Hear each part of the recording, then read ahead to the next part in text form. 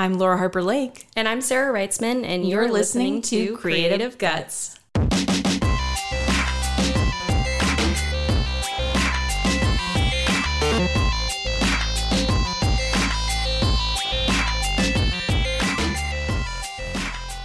Hey friends, thanks for tuning in to Creative Guts. On today's episode, we're talking with Yasamin Safarzadeh, who is an artist and the program director at Kimball Jenkins School of Art in Concord, and Sarah Jones, the program manager at Waypoint.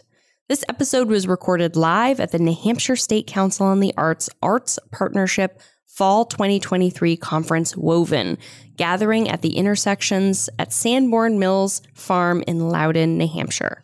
We have a lot of ground to cover, so let's jump right into this episode of Creative Guts with Yasamin Safarzadeh and Sarah Jones.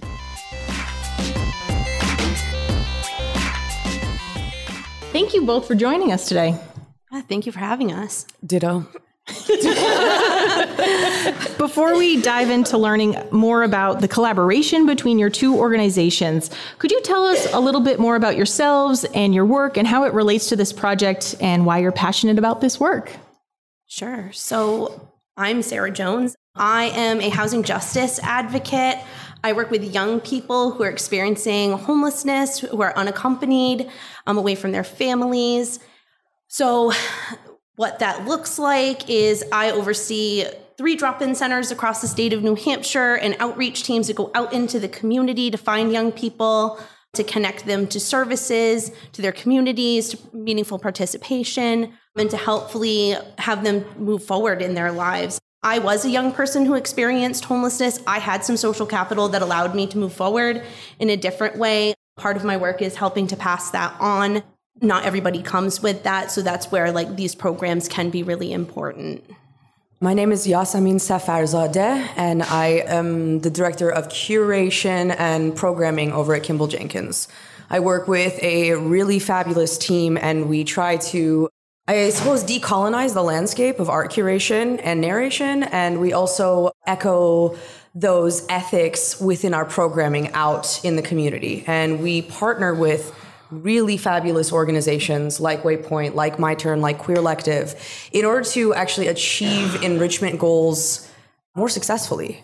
We're not trying to reinvent the wheel. There are organizations like Waypoint that are doing outreach for underserved youth far better than us. So why don't we bolster that as an arts organization? Yeah, and a little bit about myself. I don't know, poster child for trauma and under-resourced, situations. I think historically the arts is an incredibly exclusive environment. So I've always been the token sender out to South Central back in LA, or, work with incarcerated youth, new Americans, and I wasn't allowed to move up from that at all. So I was like, okay, what's going on with these people? What degrees do they have? So I got the degrees. I got more and more degrees just so that on paper I could get through this gatekeeping.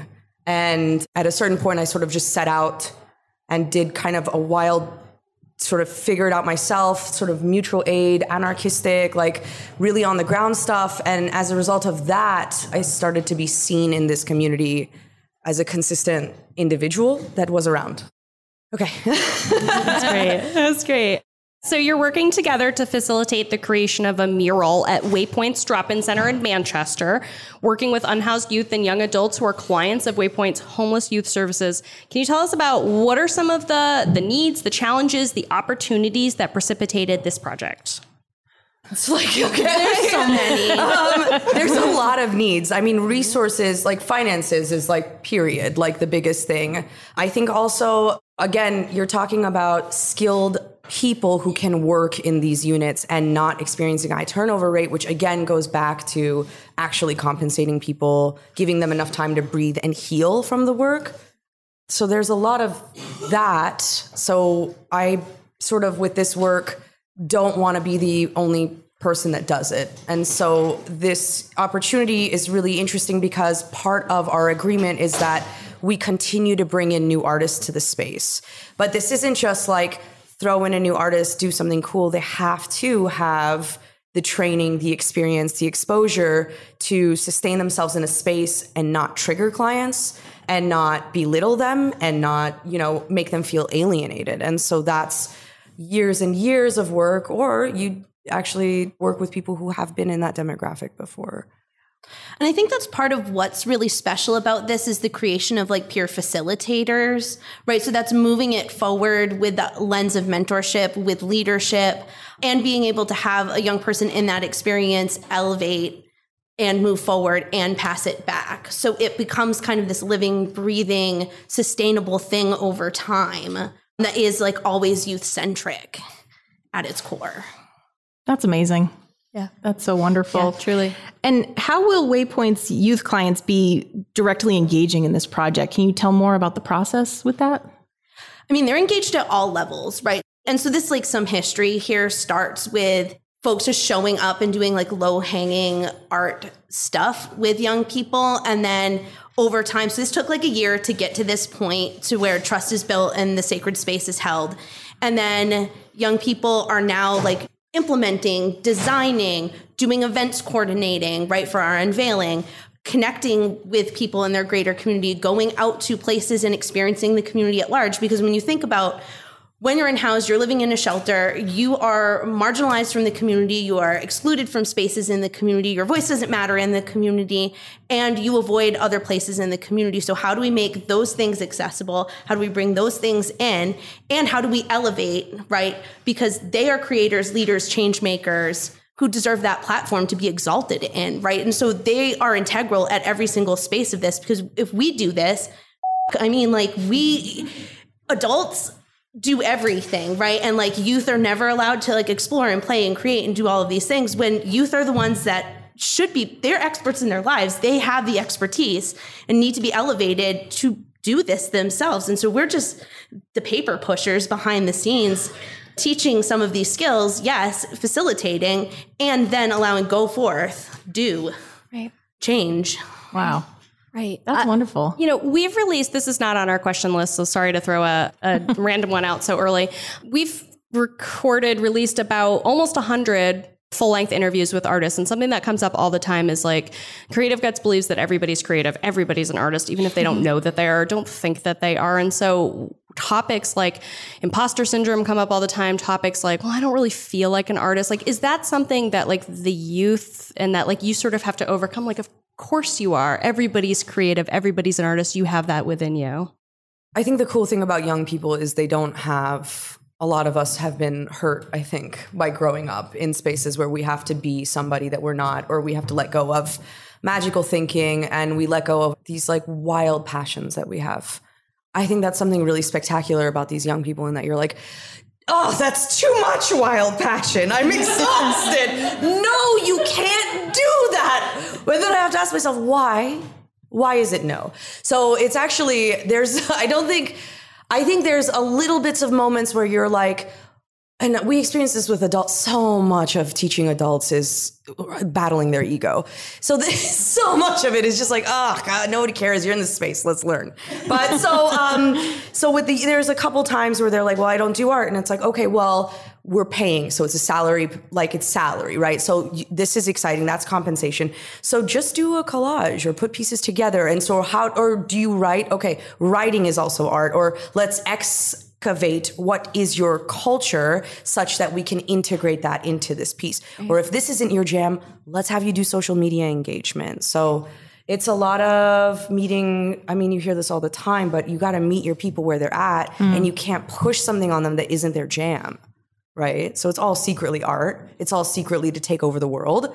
We don't need to share that right off the bat. And so you just mentioned, social media and a couple other elements. Do you want to talk, either of you, about some of the skills that youth participants will be developing while participating in the project as a whole? And, why are these specific skills important for Waypoint youth?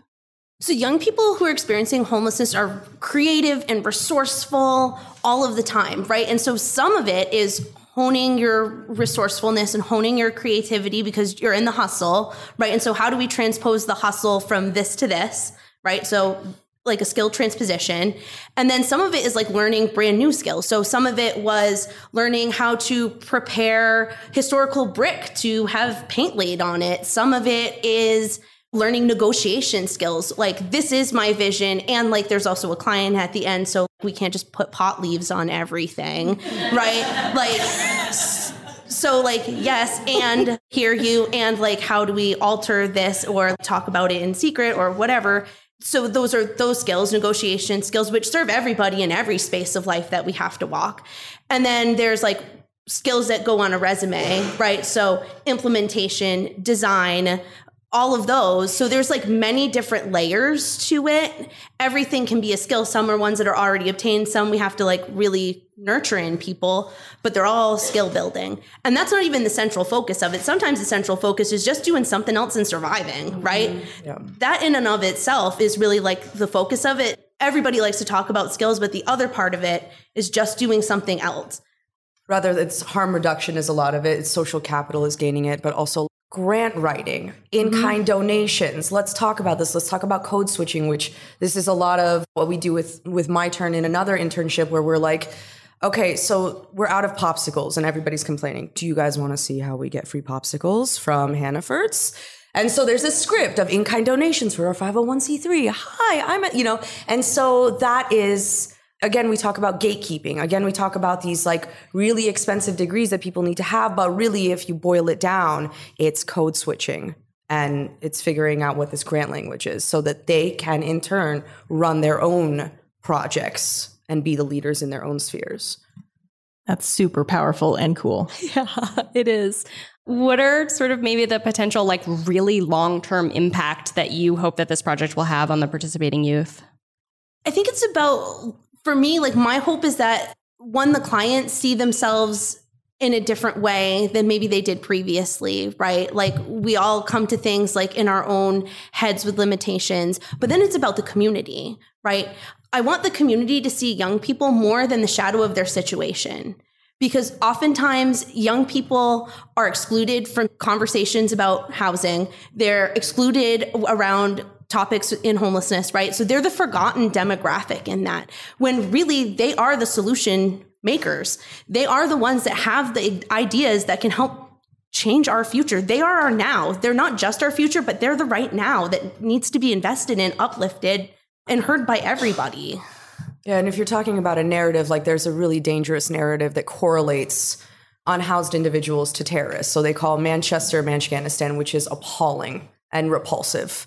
And a lot of politicians that are coming up now, it's like the homeless issue, the homeless crisis. So when you empower, like a lot of our young people have now started to publish their own articles through Manchester Inkling. Carol Robideau is amazing, and they're getting compensated for that as well. Yeah. So these are individuals, like a few of them have created a collage that's going to be in our next show up at Kimball. Like these are not an amalgamation of terrifying these are our brothers and sisters, and you don't speak about your brothers and sisters in that way. Really well said. So the mural development process leans on the expertise and inspiration of New Hampshire artists who are queer, BIPOC, and differently abled. Can you tell us more about why this is a critical pillar of this initiative? How does it transform the narrative for unhoused youth? Yeah, I think so. Just seeing yourself as a leader in the space that you're in is really important. So I want to be taught by people of color. I want to be taught by queer women. I want to be taught by people who have been unhoused, who have been incarcerated, who are experiencing exile from their countries. Because there is an empathy that we all as artists, I'm sure, practice. But to actually have somebody that knows the experience and is so powerful to know that leadership in your space is the same as you is incredibly invigorating. And so this, I mean, you can also look at it as it's sort of our civic duty, right? To concentrate our efforts in the most underserved populations. Sometimes because I am a capitalist and because I deal in both the left and the right, I have to talk about things as money. And I don't understand why we're investing so much in general assistance, in rehousing new Americans, and then we leave it at that and we don't do entire wraparound services. We don't increase their visibility. We don't increase our presence, their presence, vice versa in each other's spaces. So it seems like a sunken cost to me to do the bare minimum for our people and not continue to uplift our communities in a very enriching way. That look at this space right here. So why couldn't we take a moment to intentionally target a new demographic to be amongst us today? It's hard work, but I think we can all do it in our spaces. And it's uncomfortable sometimes to have these conversations. And we're going to mess up. We're going to mess up and do ugly things. And that's growth. So. Yeah. The growing pains, right? Yeah. Yeah. Logistically, what does the sort of development of the mural look like? Like, how are you coming up with what are we painting, but also when is it being painted? It's outside, right? Yeah, it is outside. It will be done early November, period. Like, we have no choice. So they've been working 8 hours a day every day when they can. Like, yeah. Oh my gosh. So prompts are really interesting, right? And again, not like, okay, so we've moved past, let's talk about diversity and you have the rainbow of skin color. Like, prompts, what's the prompt? Why do we need you is the prompt. What do you mean, why do we need you? Well, our city wouldn't be as cool as it is without you, without your inspiration, without your culture, without your, and we know them now after, for me, it's only been a year, but without your DJing capabilities, without these amazing cupcakes that you make, without this art, without, look at your fashion sense. The way that you wear clothes is very specific to you. And Manchester would suffer without this. So why do we need you? So this was the impetus for the mural. And again, poetry, collage, just merely ideas. There's 3 barriers of entry, 3 different payment types, right? So we're not trying to push anybody out. You show up, you're getting a punch card, right?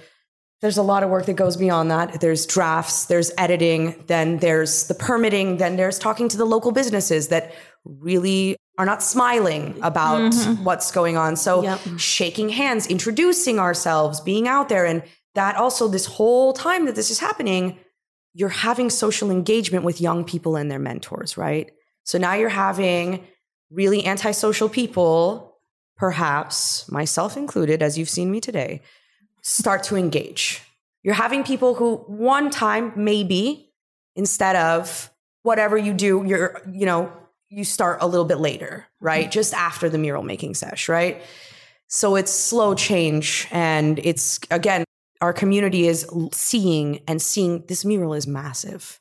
It's incredible. And it's true to everything from the notebook scribbles.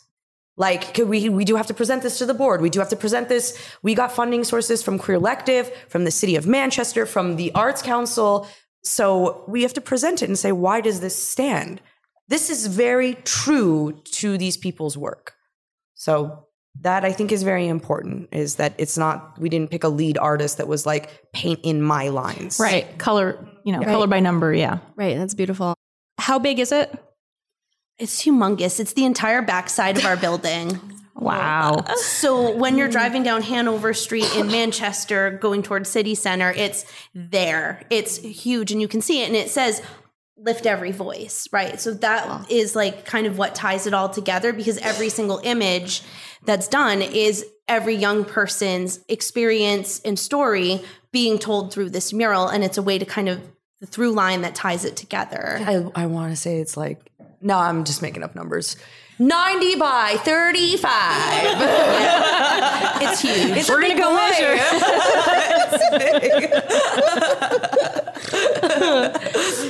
You had mentioned the punch card. Can we circle back to that? And will you explain the punch card? Because it's a really neat way that you're doing it. Well, so it's consistent showing upness, right? You can't just do a 6-week session for an hour and leave. Like, first of all, you have to garner trust, which is like so long. It's the same as the rest of us. How long? It takes me 6 months to go, I think I want to be friends with you. Maybe. Let's try this out, right? So it's the being there-ness. And then we have leaders that are in a little bit more of a comfortable place, or that are about to transition from being unhoused into whatever is the next step, that have a larger capacity for leadership, for supervisorial, or for, so that's a pay wage that's the same as our young facilitators, right? Then you have another, like your base pay wage. it's very interesting, but like the leader has his team, they get a base pay, and then you have your punch cards, which is a very easy barrier for entry. Doesn't matter. You show up, you sit down, you hang out. Who cares? Punch card. That's awesome. Yeah, and there was some real intention around that because like one, we're a low barrier shelter, right? And so the aim is to like lessen any of the obstacles to be able to participate. And so when we have young people who have significant mental health issues, who have chaotic substance use, home is so unstable, things are risky, they maybe have trafficking involvement, whatever it is to be able to create like the least amount of obstacles for you to be able to show up, hopefully like create, if that's like where you're at. And if it's not, like you still get paid, right? Because like at the end of the day, that's really important to your survival. That is what can feed you. That is what can help you to survive to the next night. And so all of that kind of encompasses it. And I mean, this I learned from, I love Christina D'Alessandro, but we're not giving you a gift card to Walmart. We're not giving you redeemable points. We are giving you cash. It's your money. You figure out how to use it. Because the resources for financial learning and all of this other stuff is available. If you want, you handle your cash. That's not our business. So that's fantastic. Yeah, it is. Let's talk a little bit more about challenges. So what are some of the unique challenges of working with youth who are experiencing homelessness? And really, like, we've already mentioned a lot of these. You've already mentioned a lot of these topics. How is this project addressing them? And then sort of what other challenges are you facing in the development or the execution of the project? Okay, so I love publicity. I love being in the spotlight.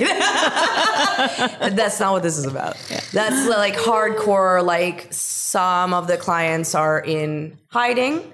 Some people cannot be seen. It's just about being there and creating. And so that's a really unique thing to think about. I remember in publishing, we do some article writing too, but there are elders that just want to do a profile on youth homelessness. And that's appalling. Let me take photos of them and just write about them. I'm not letting you in this space. It's not about, again, we're putting that power in the hands of these young people. They can choose to write the article. And that's not so easy. You can't just be like, yo, you do it. You have to sit, mentor, trust, love, back and forth, edit, what, like, learning to write or having the power of voice is a whole spiel in itself. So that was an interesting thing to learn for myself. I mean, I think negotiating within systems is really hard. Anytime that we're like in this Mercy where we have like funding that we have to go to, but then we also have like boards that have their own perspective on things, right? And so that can be a challenge because optics are always the game that you have to play when there's public art involved, and it can be really sometimes.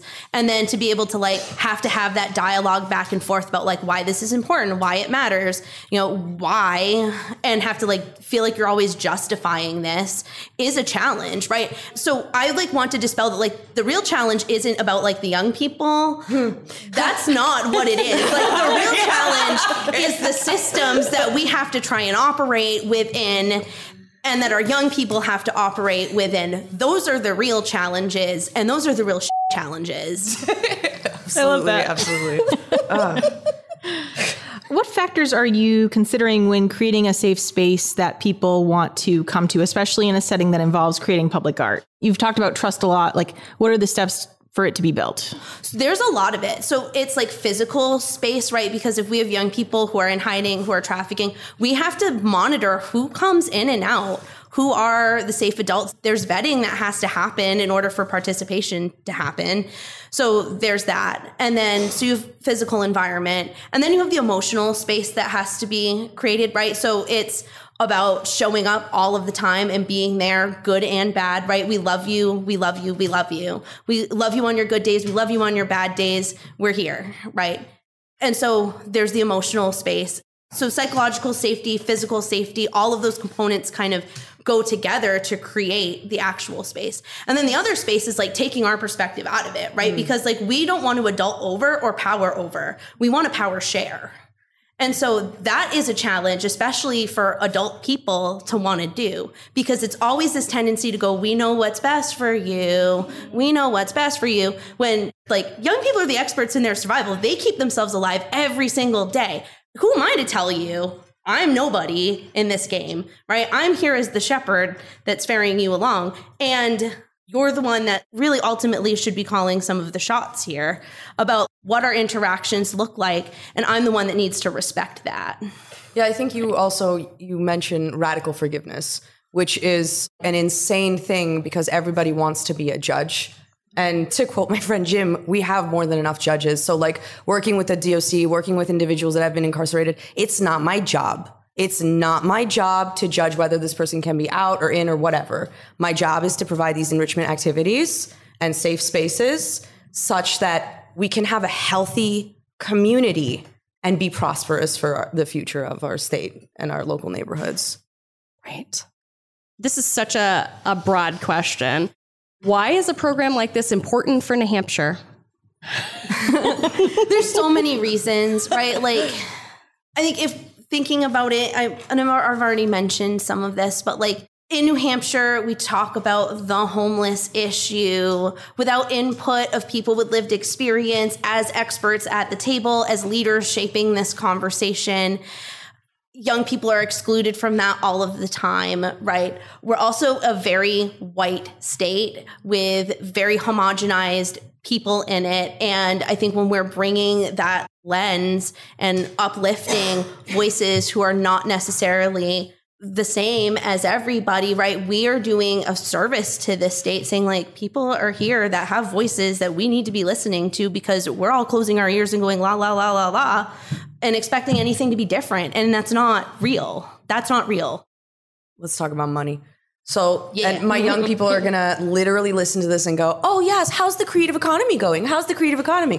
So it's the creative economy is the fastest growing economic sector globally. So we are creating essentially a market. Like a few years ago, there were not as many murals specifically in Manchester. Let's look at, since that's where we're at. Now it's coming left and right. There's another mural festival. You know what I mean? And then you have a bunch of hireable, brilliant, young, creative people who are getting paid, who are putting money back in. We're creating the sector. New Hampshire is really tough on the arts, right?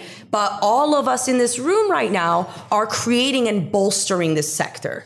And if you take one mentor into your heart, you can create it in younger populations. I want my job. I like my job. I'm creating a reason for it, I think. I don't know. Maybe I'm making it up.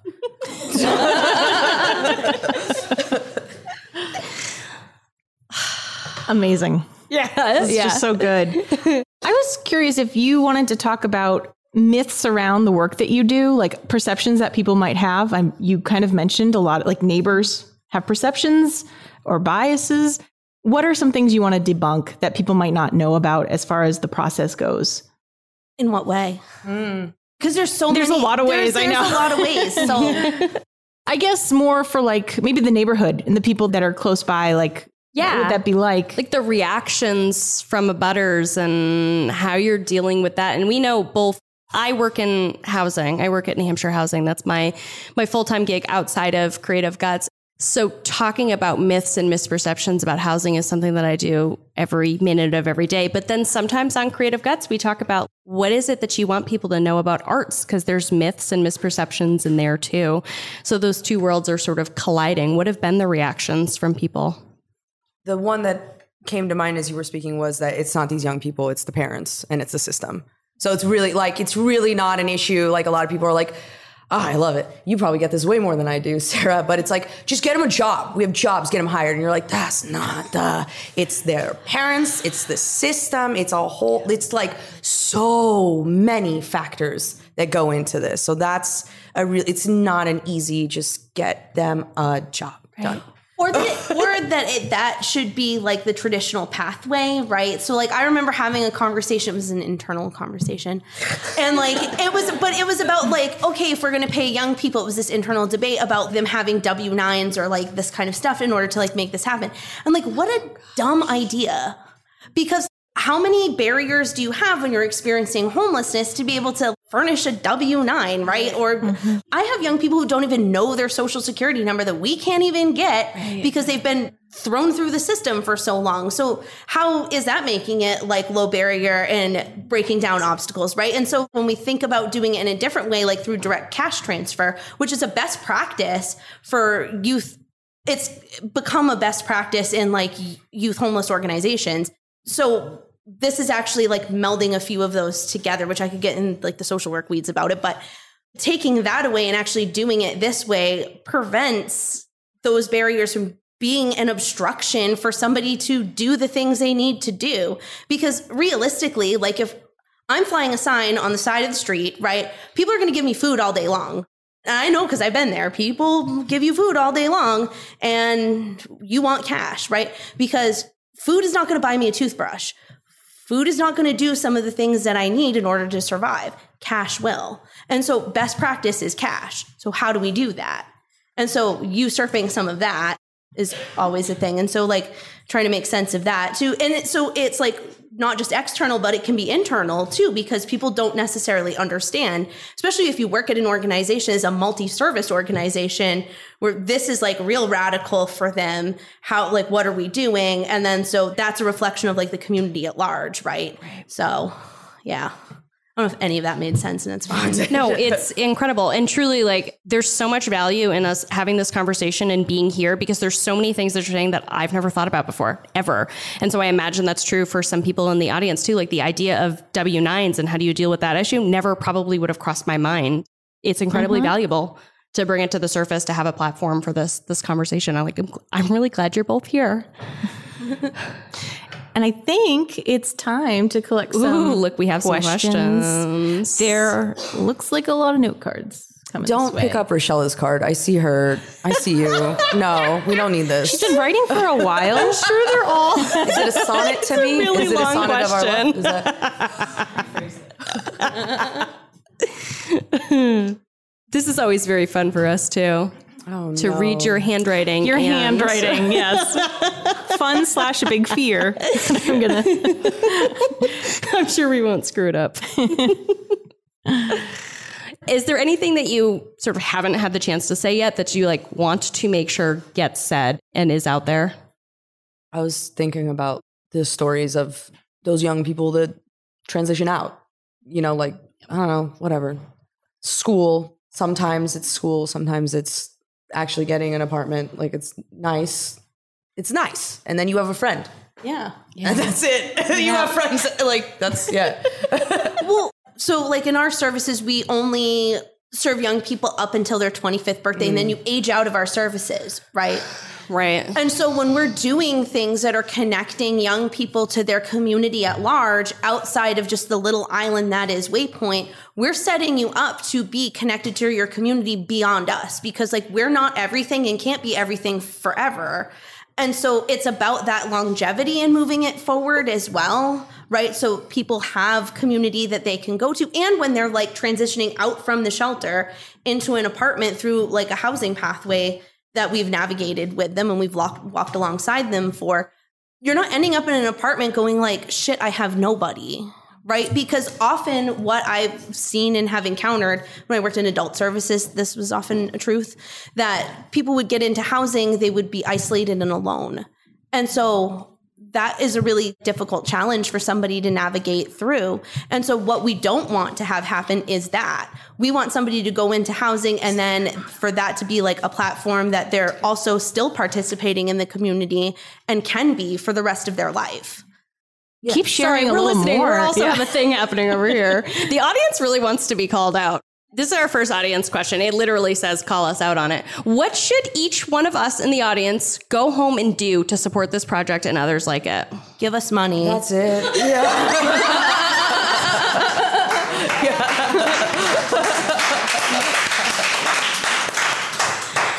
Would you like to drop a link or? Oh shit! Do we even have one? I mean, you can. I think that our names are in the. We're here. In the this. We'll make it happen. Kimball Jenkins and Waypoint. You can look for Yaz and Sarah. We're very well. I think it's also about creating, like, if it's not like just through this, it's about facilitating mentorship opportunities with young people that have longevity and move forward, right? Like the money piece is like, yes, like we all want money, right? But really at the heart of it, it's about, is this work replicable and scalable, like across time? And how do all of us have an implication in that, right? And every single one of us is part of being able to see young people. And so if any of us in this room are interfacing with young people, we're the ones that are seeing them. And if they're, struggling at home or doing those things, we have an opportunity to step in and be an ally for them when they need it.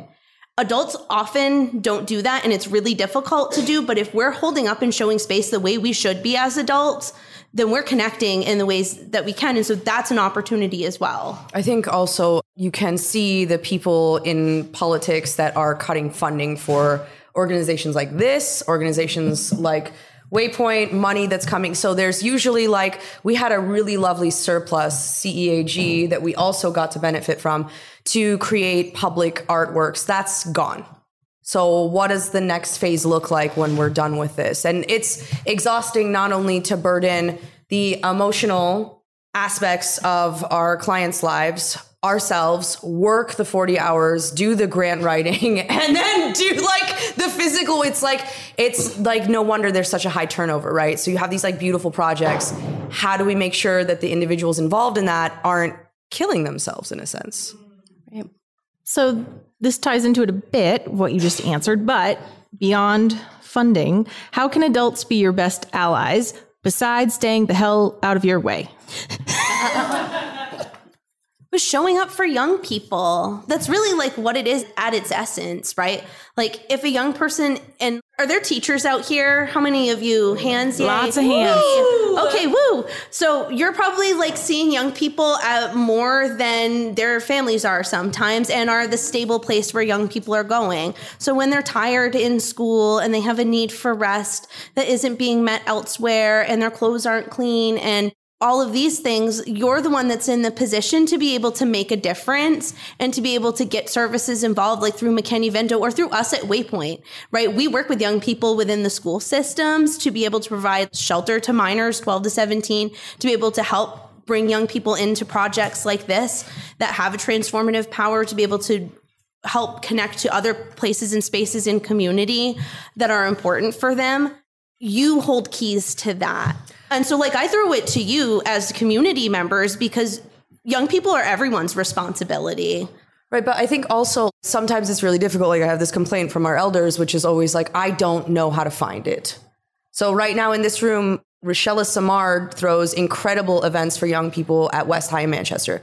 Amber Nicole Cannon is disability rights activist and always involved in work like this. You can follow us and we'll lead you to other people. You can send a message and go, dude, so I'm interested in drag shows. I want to be more involved in X, Y, and Z. Okay, so I guess it's also our duty to be yeah, we need you. We need your eyes. We need your support. We need you to also lean in on this language so we can change this narrative that we're fighting.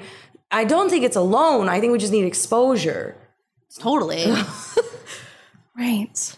This question's really sort of similar to some of the others. There's lots of thirst from the audience, clearly, for calls to action. So for people not familiar with this work, what's an action item for people to put their hands in the work? For example, for art educators in their spaces and art organizations, how can we truly make it community full circle?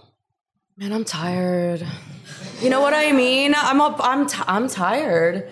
I think it's been a very full interview. It's been a lot of talking about it, right? It's voting correctly, supporting local events that are catering to this. So, and I think the individual who spoke earlier today, get uncomfortable and do something different for once or twice or 4 times a year, right? What we do at KJ or Kimball Jenkins is we look at the calendar year and we go, what are the events that we always do? What are the ones that we want to be involved in? And what's the experiment stuff? And that's for the next year what we're going to do so that we don't spend our energy everywhere, but we can have a strategic, all right, this is what we're going to bolster and look at and check out. Awesome. I think that's perfect. I think getting uncomfortable is just really good advice. Mm-hmm. This is a little bit more of a logistical type question. How do youth you work with gain transportation to work sites? Yeah, so the work site itself is actually at our shelter. So young people who are living at our shelter are there. So they live there. And then our drop-in center is actually in Manchester. And so most young people, if they're not staying at the shelter, are staying outside kind of around us. And we have a good sense of that. And so they're usually there in the morning. And then we provide transportation for any other young person. So I have one young person who's like couch surfing. We'll go and pick them up and just bring them to the center. And the same would be true for any other young person. We have a van. We'll just fill people in a van and come on over. We've also worked with the Courier before, so we have a partnership with them where we can just take our young people there all the time to explore. And that's highly beneficial, yet again, to be in areas like this. So we've taken them to Dancing Lion, to Hop Knot, so it's like making friends with the local community. And our community is very supportive. And so they meet more people. I love that. The Nature Conservancy has a bus. They all took the bus to Bear Brook. Oh, right? They did the real trails. Yeah. And that's like money that we, again, compensate. I'm like, make a Google form, fill it out, get people there. I'm going to pay you for that work. Handle it. Like, yes, it sounds like a great idea. You should be compensated. Right. Oh, full circle. Right. That's so awesome. I'm going to edit this question slightly while I ask it because I'm thinking about the conversation that we had earlier about physical safety and psychological safety. And what are you thinking about? Like, people want to see the mural. What are you thinking about in terms of an unveiling or an event or some other way where you can safely invite people into the space to see the mural while not being invasive or putting that safety or putting anyone at risk? Yeah. The mural unveiling is a semi-closed event at this point. I think you can take a walk in Manchester and check it out. But for now, we have to have a invitation list. Yep. Yeah. Makes sense. That's totally fair. Yep. Amazing conversation. Okay. With both of you. Truly. We want to give you a little bit of time between sessions to network/collect donations.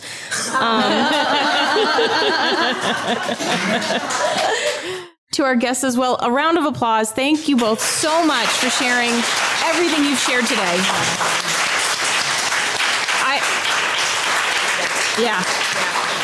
I echo Sarah's thoughts that it has opened up a lot of things to me and it's going to stay with me for a while. Yeah, thank you so much. Thank you. So thank you again, both of you. And with that, show us your creative guts. Woo! Great job, everybody. Really good shouter over there. You all succeeded. Good job.